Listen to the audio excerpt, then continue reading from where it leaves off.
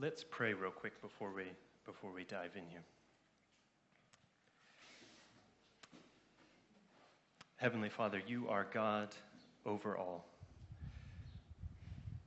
And we come before you now, Lord, as an act of worship. We want to apply our minds to your word, to understand who you are and understand who we are as a result of being your people.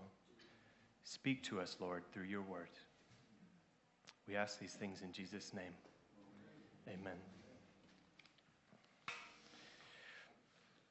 When you see this flag right here, how do you feel? Do you feel a special loyalty, a special attachment? Does this flag make you feel something? Does it make you feel emotional? Does it make you want to weep? Do you feel really happy, excited? How does this flag make you feel? What does it make you think of? Essex. Who said Essex? Yes, this is the flag of Essex. Essex has a flag.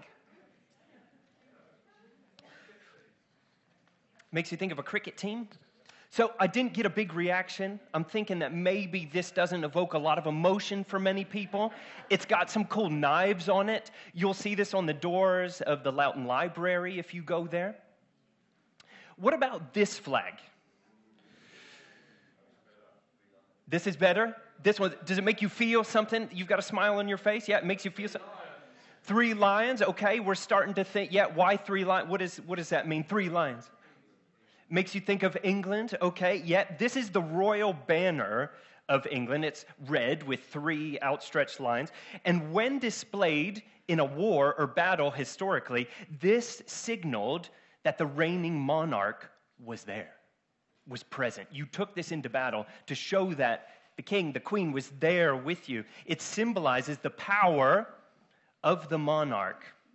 And it makes a claim about who is there. It makes a claim about a person. All right, what about this flag? Are we getting warmer? Does this make people feel a bit more, maybe? Does this flag feel a bit more personal? Which flag is this? England? St. George's cross? Yeah, St. George's cross. We've got a white flag with a red cross. You often find this being waved to celebrate the national football team or maybe even the cricket team. But apparently it wasn't until the 1990s that English fans began using St. George's cross to represent the national football team. Up until that point, I understand, it was mostly the Union Jack that was used. And in 1996, it became a question of identification during the Euros in 1996 when England was grouped with Scotland in the Euros. And all of a sudden, you have British people showing up at the same stadium with the same flag, cheering for 2 different teams. That's not going to work. So England fans, despite their attachment to the Union Jack, felt that it no longer represented them. So you see in about the 1990s, people more and more associating their sense of patriotism and their association, cheering on, supporting the national football team with the flag of St. George. And perhaps you as well feel more of an attachment to this flag because you feel like you've done battle with it. Now, this coming World Cup, there's going to be a real battle, isn't there?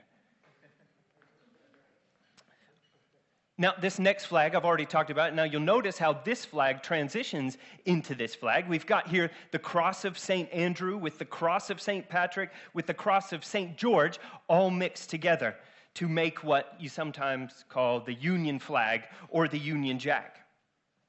And this has become known the world over, mostly as a linguistic association, where people, even in America, Canada, wherever, we go on the internet, and if you need to switch your language on a website, you're going to click on this flag to get your language.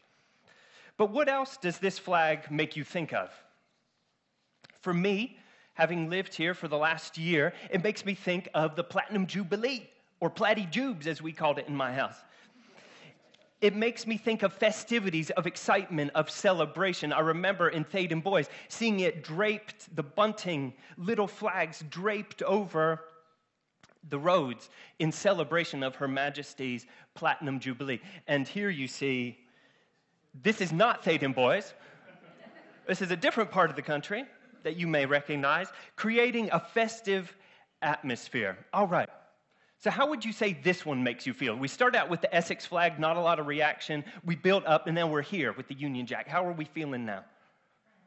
Proud. We feel a special affiliation. It might make you feel something. It might make you feel emotional, maybe might make you think of your homeland. Now, let's look here really carefully. What we've got here is an ancient Egyptian military standard. This is from around the time of Moses, and my apologies, maybe I should have flipped it to make it a little bit more visible. It features the head of an Egyptian god on the top and would have been used in battle to identify different divisions within the Egyptian army and let the commanders see where they were on the battlefield. And you'll notice here we've got these cute little cloth streamers hanging down. We've got the head of the Egyptian god on a stick, on a pole, and we've got these little streamers coming down. These are what would later develop into our flags that we know today. Modern day flags come from these little doodads that are hanging on the bottom there. And this is the original sense of the word standard in English. It's a flag or a figure stuck on a pole to mark out a rallying point in a battle. And as one writer said, with it, you take your stand to either conquer or to die. It was used as a means of identification to show that the king was there, the queen was there, a commander was there. And later in English, we would take this word standard to represent something that issues from an authority, a word that comes from a source of authority. So our word standard today started by referring to these little guys to develop into something that is an authoritative example of something. And historians tell us that for as long as people have been going into battle, they've been taking things like this with them into battle. You go down to the British Museum, you find all these old artifacts that people took into battle, and their power was not so much in their utility as an offensive weapon. You're not really going to hit somebody with this. You're not going to attack somebody with it directly, but you take it into battle because of the way it raises morale. It rallies the troops together. It gets people excited. It shows them that something bigger is happening. It rallies the troops. And in battle, in ancient warfare, to lose your standard, there would be a standard bearer who had a very important role of holding this. And to lose one's standard was an utter disgrace and signaled the end of the battle, the defeat. And there's a story that when Julius Caesar first landed on the banks of this glorious island, his legions were too scared to jump out onto the beach. I don't know if it was because of the stones or the whatever, but they were too afraid to jump out. And the first person, Julius Caesar says, to jump out was the standard bearer. And he said, "Come on, guys, let's go." And then you know the history and the Romans in Britain, etc. In the ancient world, invading armies with banners were so impressive that when they showed up with their standards, it was so impressive that it inspired awe.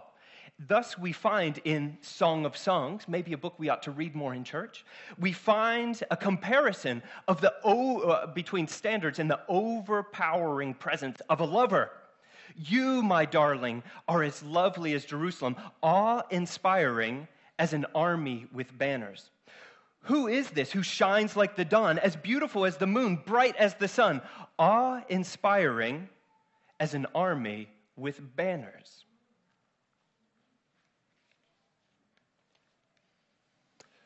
What about this? I'm not a specialist. I've been into the forest. To me, this looks like a walking stick. And it is indeed an ancient Egyptian walking stick from a museum from the time of Moses. It's a stick. How does it make you feel? Does this inspire confidence? Having looked at all those flags, the Essex flags, you don't just have one stick. You got 3 on the Essex flag. You got 3 knives. You got 3. How does this make you feel? Is it awe-inspiring? Are people going to write poems about how their lover is so, they're captivated by the beauty of their lover just like looking at a stick? No. It's a stick. Well, this is what Moses went into battle with. In the church's current series, we're looking at phrases in the Bible that use the divine name Yahweh to help describe who God is. So far, we've looked at the Lord as shepherd and the Lord as provider. Today, we're looking at a passage in Exodus that talks about the Lord is my standard. The Lord is my banner, my standard or my banner.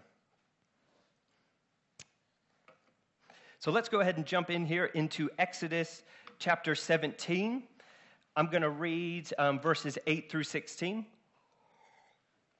And we find the story of a joker named Amalek who attacks the people of Israel and is defeated.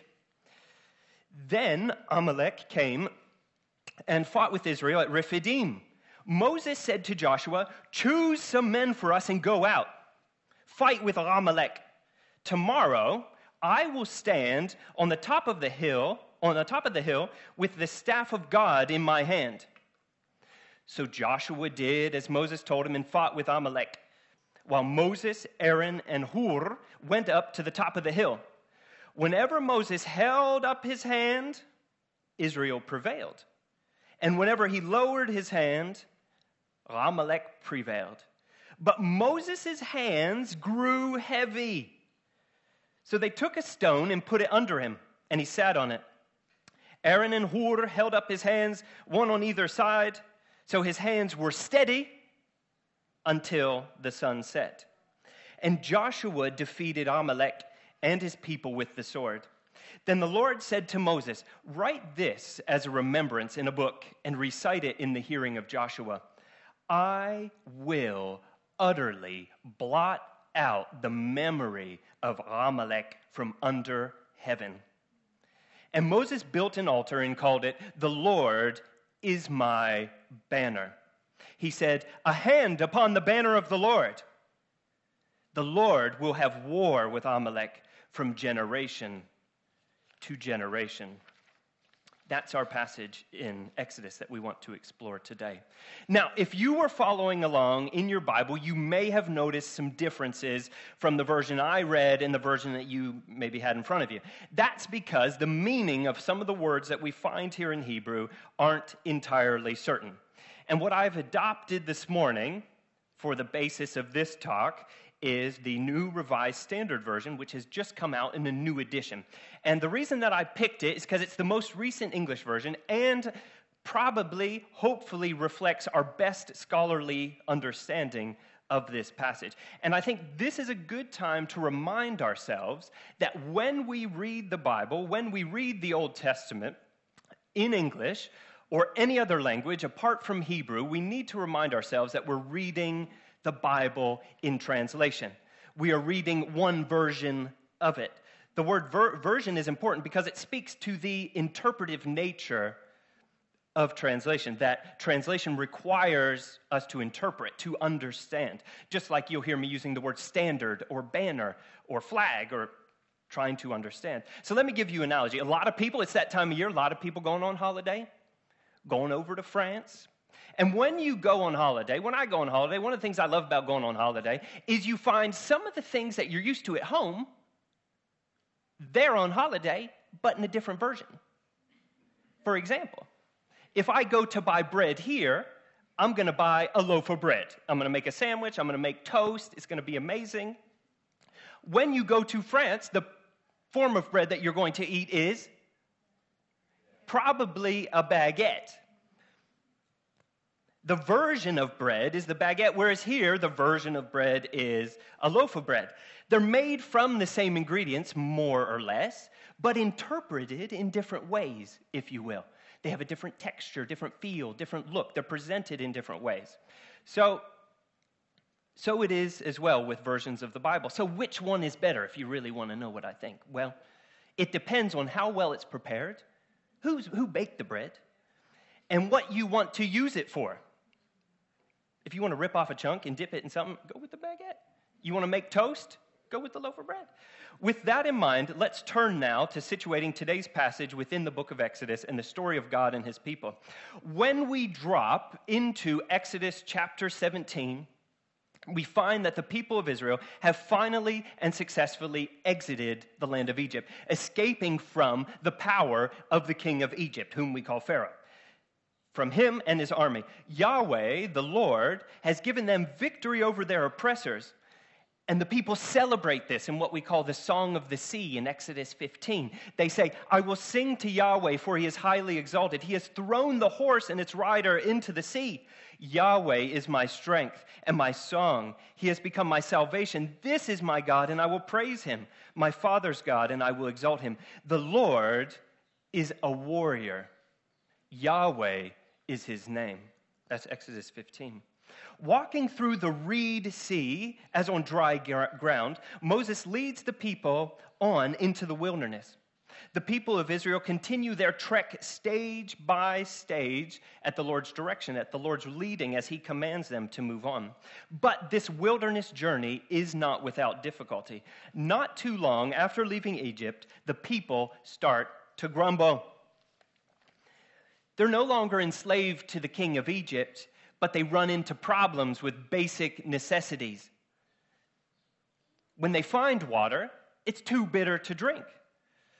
Then they have a hunger problem, and then another water problem where they have nothing to drink. Until now, they've just had problem after problem, and now we find that they have a passage problem traveling through the wilderness. Here, the wilderness dwellers, the semi-nomadic people of Amalek, come out and attack them. Even if all of this was to serve to educate God's people in the wilderness under the leadership of Moses, it kind of reads like one of those post-apocalyptic thrillers, right? Like, how are they going to survive? They're going through, they're just trying to find their way, something to eat, something to drink, somewhere to sleep throughout the wilderness. It's a story of survival. And as we approach today's passage, a question from the previous section still lingers in the air. Just previously, when the people were thirsty, they quarreled with Moses, demanding something to drink. They tested the Lord, saying, "Is the Lord among us?"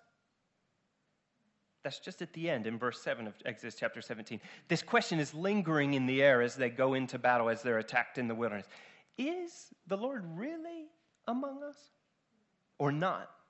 When crisis erupts, when catastrophe strikes, this may be one of the first questions that we ask as well. Where's the Lord in all this? Why is this happening to me? Brothers and sisters, human history is full of events that are a mysterious confluence of divine energy and human endeavor mingled together in the most inscrutable of ways. It's hard to figure it out. In the face of life's challenges, we too quickly forget how the Lord has sustained us and others over the years. These people were just dancing and celebrating. You know, after the Song of the Sea, there's the Song of Miriam, where she gets all the ladies together. They're dancing and they're cheering and they're doing their song and all this stuff, their song and dance. How quickly we forget. It's important that we read stories like this, that we talk to one another, that we remind ourselves of the Lord's great deeds and his goodness, so that when the crises hit, we're leaning on the Lord. We're rallying around the Lord as our banner. Not left asking, is he really among us? So for the people of Israel, an attack at the hands of the people of Amalek shouldn't really be altogether surprising. If you're out traveling across the wilderness, out in the bush, in the desert, you know, other people are out there too. And really, strife with this tribe stems all the way back from the father of these two nations, the twin brothers, Jacob and Esau. Esau being the grandfather of Amalek. The Amalekites were a tribe of people descended from Esau and who inhabited this southern part of the land through which the people of Israel were now traveling. In the Bible, we see multiple times that the Amalekites are hell-bent on thwarting God's purposes all throughout their journey through the wilderness, all the way up until they establish their king. Journeying across the wilderness, Israel is in a very vulnerable position. When this event is recounted later in Deuteronomy, Moses adds in a surprising detail that causes us to recoil even more. We know that Moses hasn't forgotten this battle because in his farewell address to the people, he takes one last step. He says in Deuteronomy 25, remember what the Amalekites did to you on the journey after you left Egypt. They met you along the way and attacked all your stragglers from behind when you were tired and weary. They did not fear God. When the Lord your God gives you rest from all the enemies around you in the land that the Lord your God is giving you to possess as an inheritance, blot out the memory of Amalek under heaven. Don't forget it. So we learn this surprising detail that's not mentioned in Exodus, that actually these jokers are rolling up. The tired, the weak, the weary, people who are less able to walk, who are lingering behind. You can imagine this long caravan across the desert. They're showing up and they're just striking people down, taking their goodies.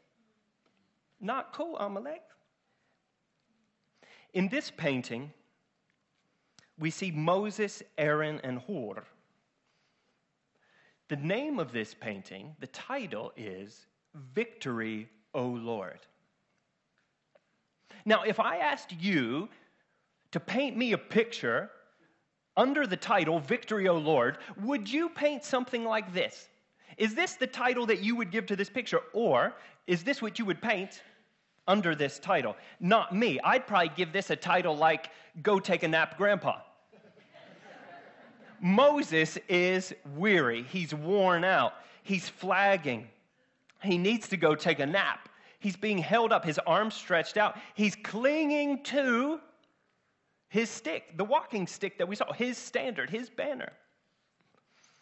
In verse 9, we get the impression that Moses is perhaps too old, too weak, already from the beginning of the story, because he's asking Joshua, who up to this point is unknown, he's saying, Joshua, you got to go round up some boys and we got to go fight these guys. In all this, we see that Moses, what matters about Moses is that he is faithful. He is not self-sufficient. He's not relying on himself to take on the enemy who would try to thwart God's purposes. He needs helpers, so he asks for help. And I think this is one of the takeaways of the passage. God's people need not fear anyone who opposes God. Fulfillment of God's promises and plans depend not on our own ability to endure, not on our own stamina, but on God himself, on Yahweh himself. Moses' weakness serves to highlight that the victory is the Lord's. They had to get a rock for Moses to sit on. What kind of warrior is that? He's not down in the battle with the staff. He's up on a hill. In the painting, Moses is clinging to his staff. We first find the staff of God in Exodus chapter 4 when Moses is commissioned to confront Pharaoh and set God's people free. By the time we get to Exodus 17, the Lord, through Moses and Aaron, has already done a series of miracles with this staff, the rod of God, if you want to make it rhyme. He's turned it into a snake. With it, he turned the Nile into blood. He caused frogs to come up out of the rivers, the canals, and the ponds when he stretched the staff over them. He turned the dust into gnats after he hit the ground. He brought thunder, lightning, and hail. He divided the Reed Sea so that people could walk across on dry land. He caused water to gush out of a rock, all with this walking stick. This symbolizes God's power. It's not God. It's not God's presence. It's a symbol it represents. It's with the staff that the Lord had said, here is how you will know that I am the Lord. He didn't say, this is how you will know me, the Lord. He didn't say, worship this staff because this is an image of me. He said, by this staff, you will know that I am the Lord. Now, simply holding up the staff had previously brought victory. It's as if here the Lord, through Joshua, was the one striking the enemy with the blade of the sword, even though the staff is up on a hill far from the battle. In his first encounter with the staff of God, when God turned the staff into a snake, if you remember in Exodus chapter 4, Moses ran from it. I probably would too. Now, where Moses was previously afraid of what God was doing through his power. After witnessing God's miracles, Moses came to a place where he could trust the Lord. And it's no longer Moses who is afraid and is fleeing from the staff of God, from the rod of God. But with it, he puts to flight the Amalekites who didn't fear God. When we get to verse 11, we see this problem of holding up hands. And the Hebrew text here is really interesting. Is he holding up one hand, two hands? Are they going up at the same time? Are they going down? Are they alternating? Are we holding them up? There's a lot of questions about what's happening with Moses' hands in this passage. And people have long speculated that Moses is up there praying. Because you know the posture of prayer is often extending your hands for a blessing or receiving from the Lord or praying for something. Others have suggested that maybe Moses is up there acting like a sort of enchanter, a magician, kind of playing Harry Potter up on the hill, just Wingardium Leviosa. Whatever his role, his hands play a key role in the story. It's as if he's channeling God's power in some mysterious way. I'm not going to say that he's not praying, because if you're up there all day watching the battle from a distance, you're going to be talking. And you're probably going to be talking to God, and I would consider talking to God prayer. So let's say he was praying a little bit. Now, in prayer, as in Israel's defeat, something inexplicable is taking place to bring about victory, a win that is ultimately attributed to the Lord, not Moses. The battle is not fought as we might expect it. At least that's not how the battle is retold. The details of the battle, how it happened, what's happening with the hands, all these details are left out because they become terribly unimportant and uninteresting when we consider that it's invisible, divine intervention that is giving the people of God the victory. When we arrive in verse 15, we see Moses setting up an altar. An altar was a place to offer animal sacrifices, most often made out of stone. It was a way to commemorate, to remember an event, to thank the Lord for victory. And in this case, Moses set it up, perhaps to offer sacrifices. We don't know. Doesn't tell us. But as a way to give thanks and to recognize the Lord's role in this event. I was recently at Canterbury Cathedral, which I was surprised to find contains so many altars. There's, of course, the high altar towards the back, but there's all these little chapels with all these little altars, and there are signs up inviting you to write your prayers down on pieces of paper and put them on these altars, to leave them there. And me, as one of the many thousands, millions of pilgrims who've traveled to Canterbury and gone through the cathedral over the years, I found that seeing these altars, being in this big cathedral, kind of inspired something of faith within me. These chapels, these different parts of the church were named after saints who've preceded us in the faith, who found trusting God to be important. So it inspired me as well to have my faith renewed. It renewed my faith to offer prayers to God in confidence that he hears us. Remembering is, in fact, a powerful element of our faith. And that's what I appreciate about EFCC, is the way that you regularly hear people stand up bearing witness to God's faithfulness.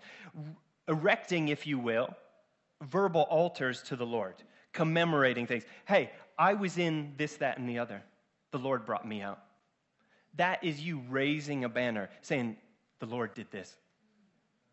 It's important that we build those altars, even if it's just with our words, to inspire faith in others, to remind ourselves, God did this. I was previously like this. God brought me here.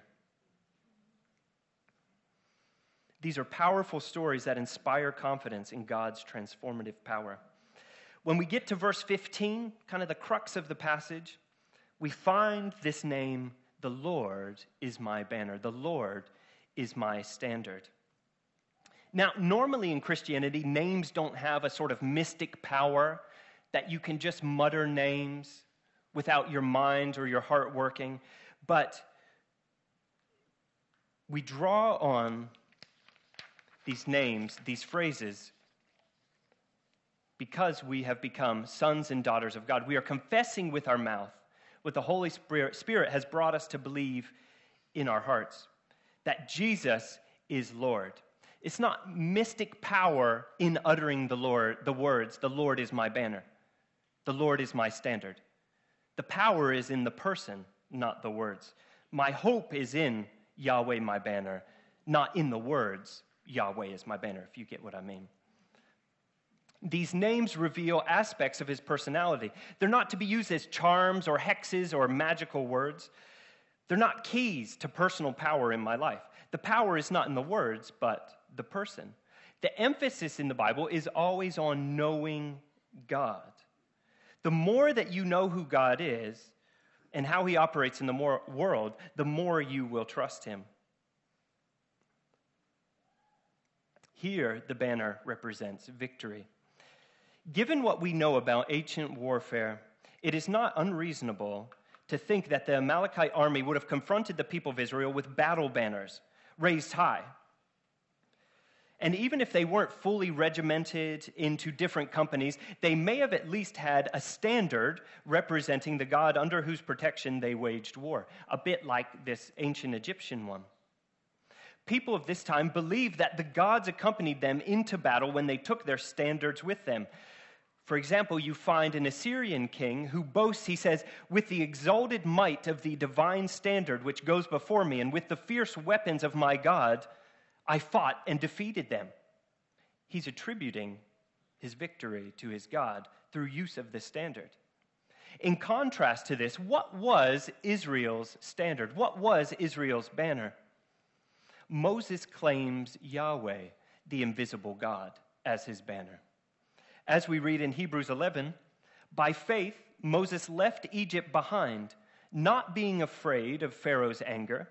He persevered as one who sees him who is invisible. Moses extends his eyes toward the one he sees with the eyes of faith, the one whom he'd seen work wonders in Egypt.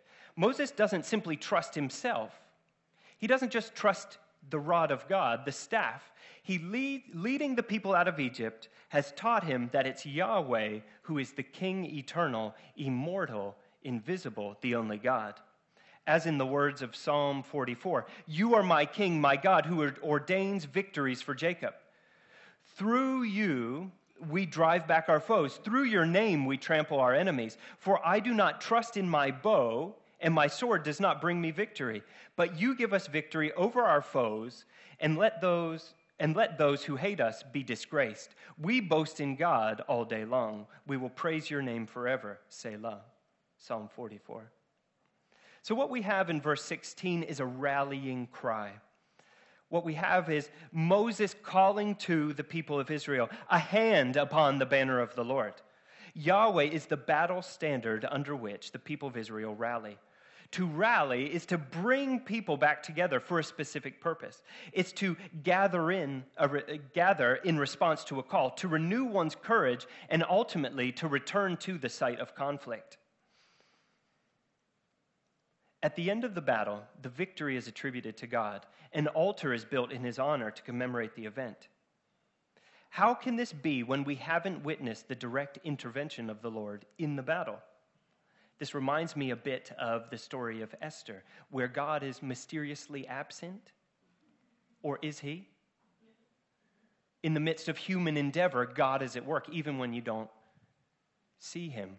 Which reminds me of a saying, hustle, pray, eat.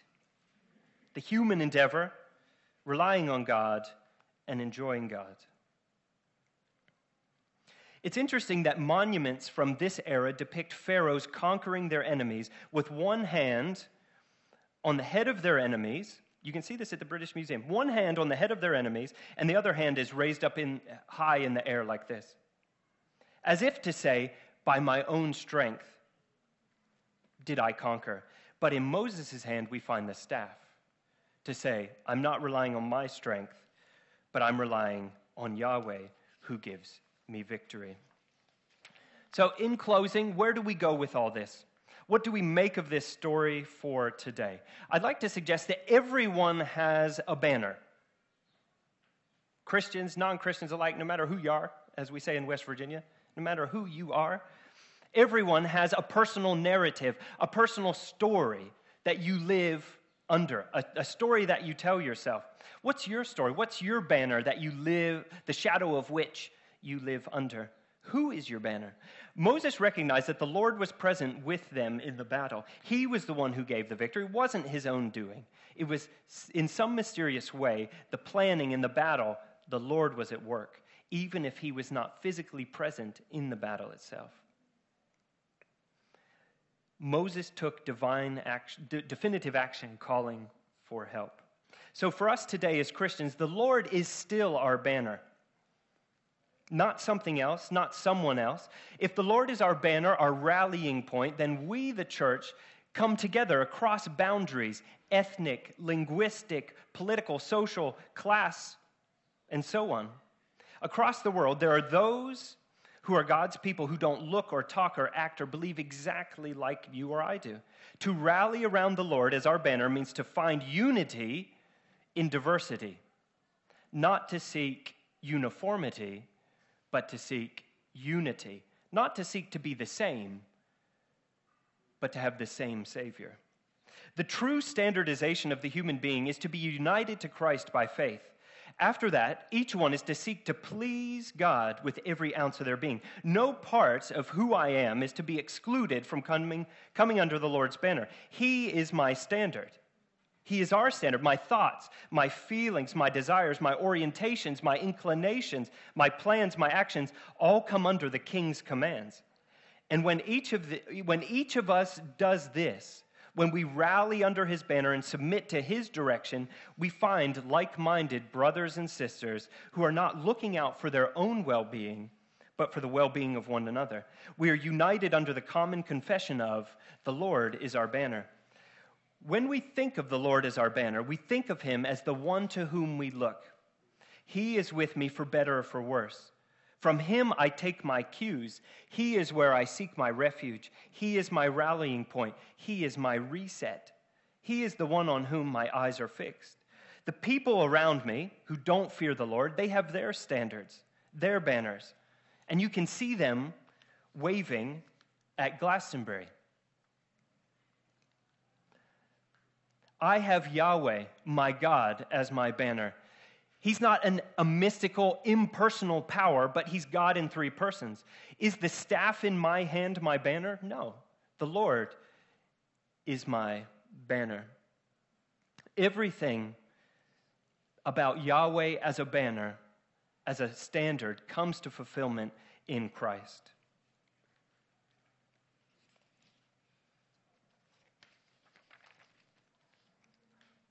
We started this by looking at some flags. One flag that's been popular in recent times is this one. Somebody tell me which flag we're looking at here? Ukraine. I was watching some videos on iPlayer of Glastonbury, and what do you see in the crowds? You see people with their flags hoisted high.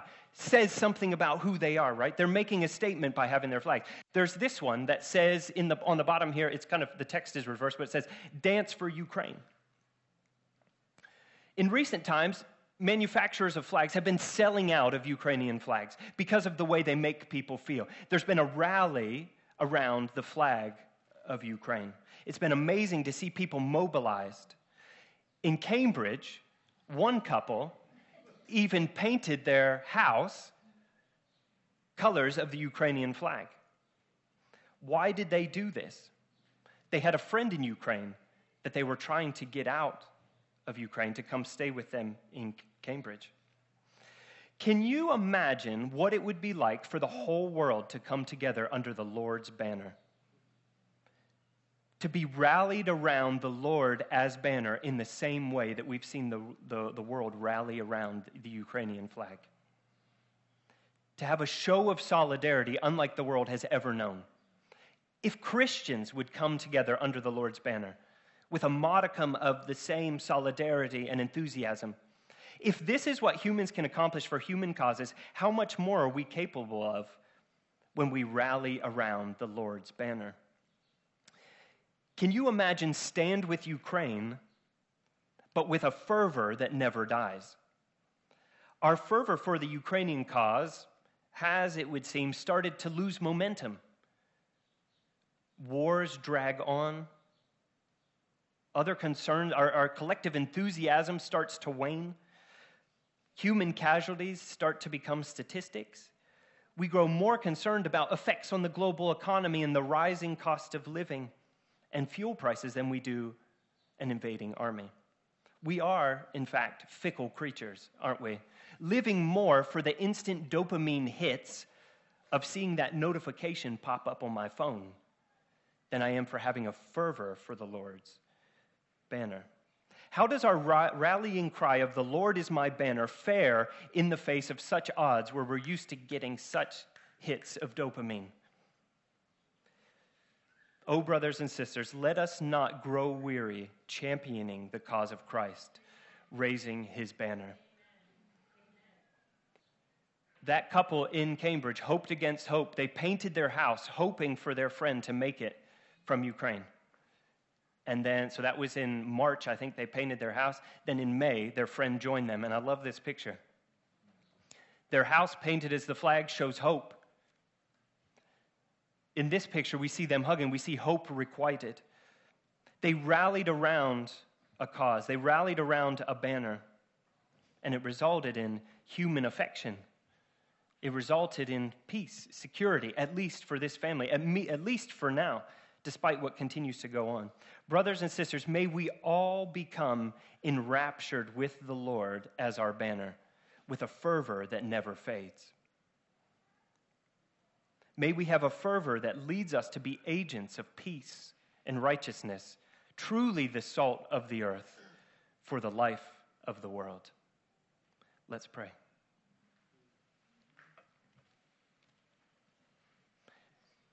Heavenly Father, you are God over all.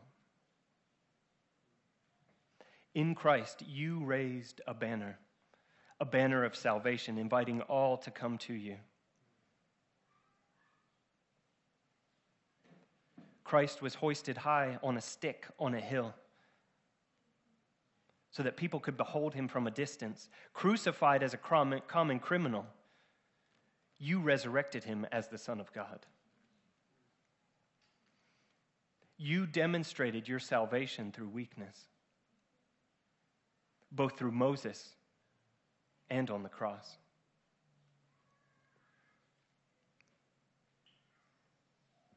You descended into the belly of the earth at your death. Jesus, you rose from the dead to show that death has no grip on you. You rose from the grave and you went forth. You showed yourself. You poured out your Holy Spirit so that we would be those who go forth, empowered by your Spirit, to raise your banner of salvation, your banner of love.